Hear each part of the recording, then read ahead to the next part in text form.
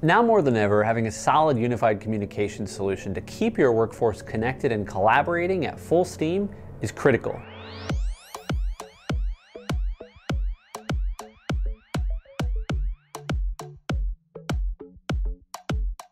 Your employees are more effective when there is increased uniformity and integration as they go about their day-to-day tasks. As VP of Sales Engineering here at Telarus, we use RingCentral to create virtual meeting rooms, set up teams of all sorts where members can easily contribute or collaborate, and take calls from our general phone line, just to name a few. We see cost savings from making the switch from traditional phones to VoIP because of less physical phones, no phone lines, no PBX to manage. And adding and removing personnel and setting them up with a phone number is easy and inexpensive.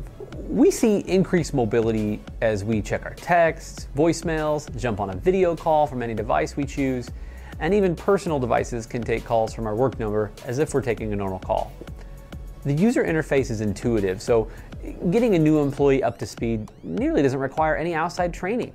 We love RingCentral for the UC, collaboration, and contact center software, but we love our partners bringing in opportunities where RingCentral is found to be the best fit because interacting with them is fast, it's easy, and their culture really shines through, and we see things getting completed in a precise and speedy manner. So contact Telarus and leverage our relationship with RingCentral.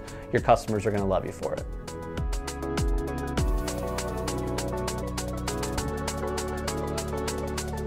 We'd like to thank RingCentral for sponsoring and making this show possible.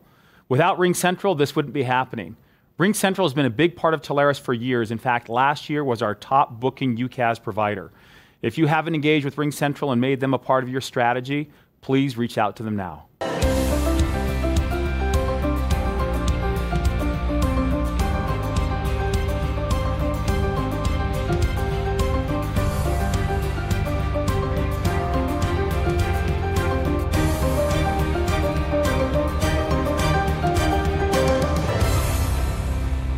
Welcome everyone to another edition of Business Transformations. My guest today is Asa Grund of Telco Data Cloud down in Adelaide, Australia. This is the first international guest we've had on the show. Thrilled to have you with us, Asa. Welcome.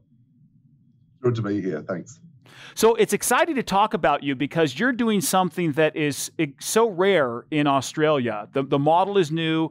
People are just starting to figure it out, to understand, is it legal? Is it a multi-level marketing scheme? What's really going on here? But you got out of the gates quickly. And I want to go all the way back because I think most partners resonate with how did it start, because so many of them have these startup stories where they got the idea and ran. Yours was just recent. Walk us through what you were doing and then how you came into being, this model and this company.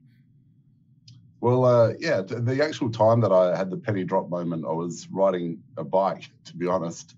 I'd gone for a 2-hour bike ride and I was thinking to myself that there had to be a better way to, and a more honest way to interact with my clients. So back then I was a sales manager. I was working with a large team of largish 12 salespeople.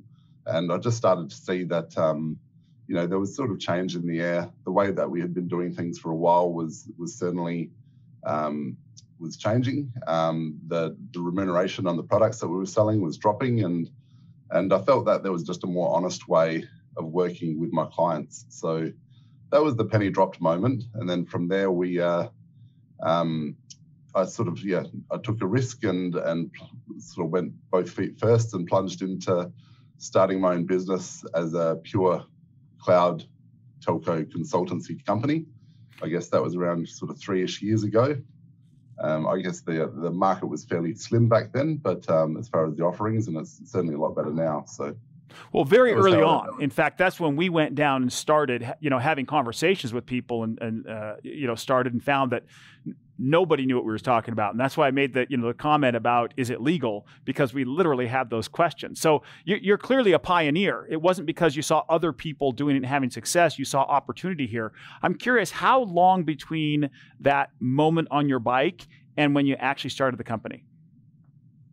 I would say, it was probably a good 3 months of working on starting the business. I'd done it before, like this wasn't my first business I began, but I was always doing it previously for somebody or with other business partners as well. So it was my first solo business.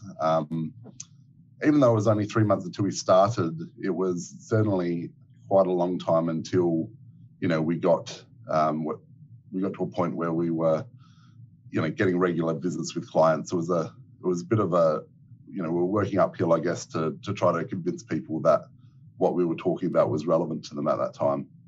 Well, and tell me a little bit about, you talked about a more honest way. So you've been running this sales team and you felt like this model would be a more honest way to help your clients. Tell me about that. Yeah, well, I feel that in any sort of sales role, you're either, you have a product that you're trying to sell to a customer, and you're either naive and you believe that your product is infallible, or you realize that there is issues with your product, and I guess in the trying to sell the product, you're trying to minimize those issues in the customer's mind rather than being completely honest with the way it would work and educate them on the fact that there is going to be problems in any sort of big change project like this. So I feel that coming at it from a consultative angle, where we're looking at what the customer is trying to achieve, we're looking at the environment they've got and the workflows that they've got at the moment, and then trying to go to vendors rather than trying to push a product specifically in there because it's what our business gets paid on. That's why I believe it feels a bit more honest. Got it. So when you did start, so the 3 months go by, you start the company. What were those first few months like? Really hard, actually. First few months, it was just me to start with, because I was trying to prove out the model. I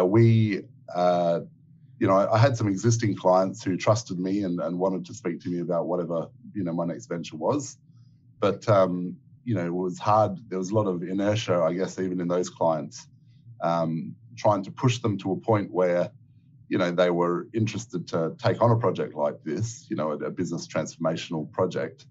It wasn't doable. So I had to then sort of go a little bit wider in the field, and it certainly took some time until people understood what I was talking about. I mean, the elevator pitch to begin with was horrible, and I can reflect on that now. But it's certainly it's got a lot better over time of practicing it.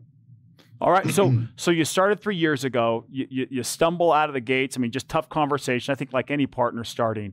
And now you've built this business where you've got a team and have an approach to the market that I think is rather unique. Can you tell us a little bit about your approach today?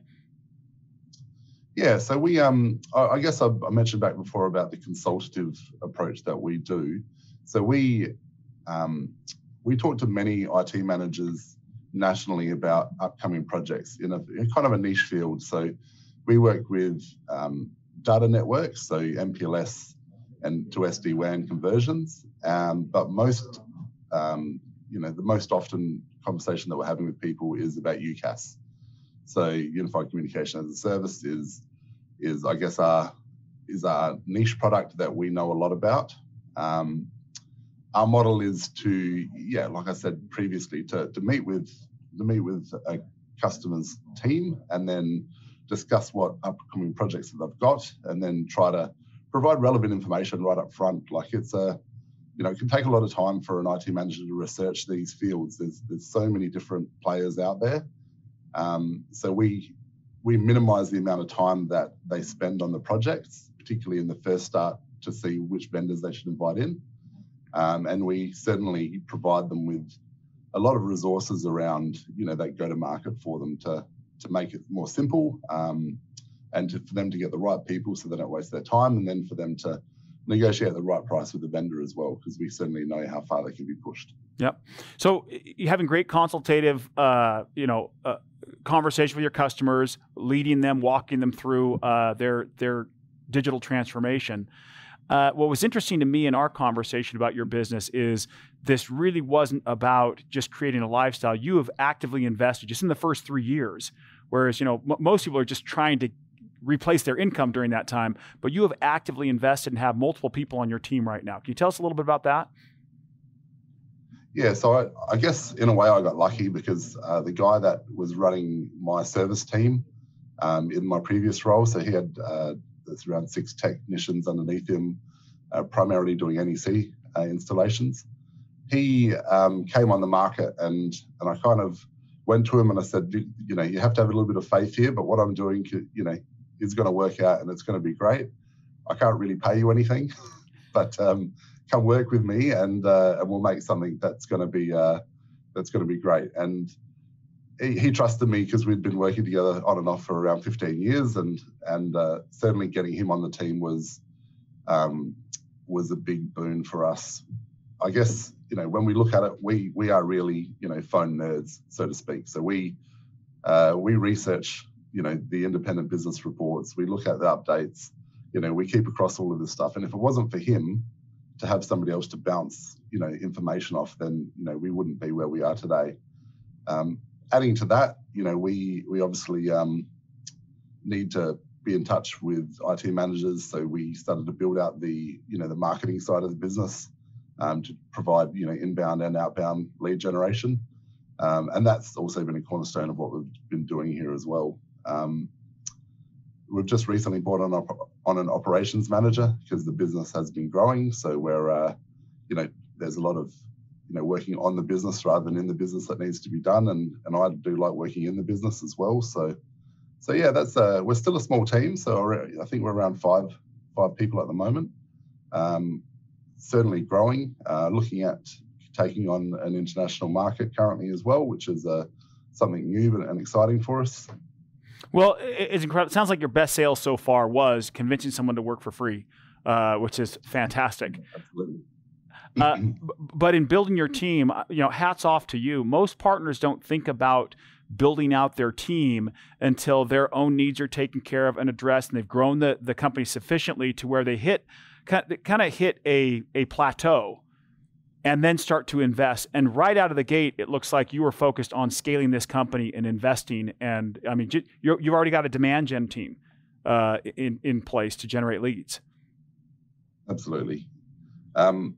I guess, further to that, when Julian first came on, I was getting to a stage where the business was working okay for me. And then all of a sudden, the hunger wasn't about, paying my own bills. It was making sure that he had money to pay his bills and support his two kids as well. So, yeah, it certainly did put a rocket up me as well to keep on pushing. So you've come a long way in 3 years. What do you see in the future? What do you see in the next year or two for you? Look, I guess when I first took this business on, it was somewhat of a lifestyle business. Like I thought that I'd work within the business and I could sort of set my own hours and choose my own clients and so forth. But now it has become a serious business which is growing, and I need to put a lot more time into it. And a lot more investment of my own money back into the business as well to grow it to where we need to be. I guess at the moment we've been kicking some goals. We've been had some rewards. I think we're a Ring Central Premier partner, which is globally I think there's only 20 or 30 people that fall in that category. So I'd like to see that we continue to push the solutions that we can offer to customers into a broader range of customers, into larger and larger customers as well. Fantastic. So I think the old adage of it's just as hard to sell to somebody with 50 staff as it is to 500 staff is certainly true when you're talking about UCaaS. Right. And so why not take the 500 seat deal every time? So it sounds like your product portfolio is expanding, also geographically expanding, going into some new international markets. I really look forward to looking back on this conversation a year or two with the aggressive way in which you have invested and you will invest, and seeing what you've built. So thank you so much for being my guest, Asa, and for being a partner of Telarus. Excellent. Thanks for having me on the show as well. It's been great. Thank you so much for joining me on Business Transformations. We'll talk to you soon.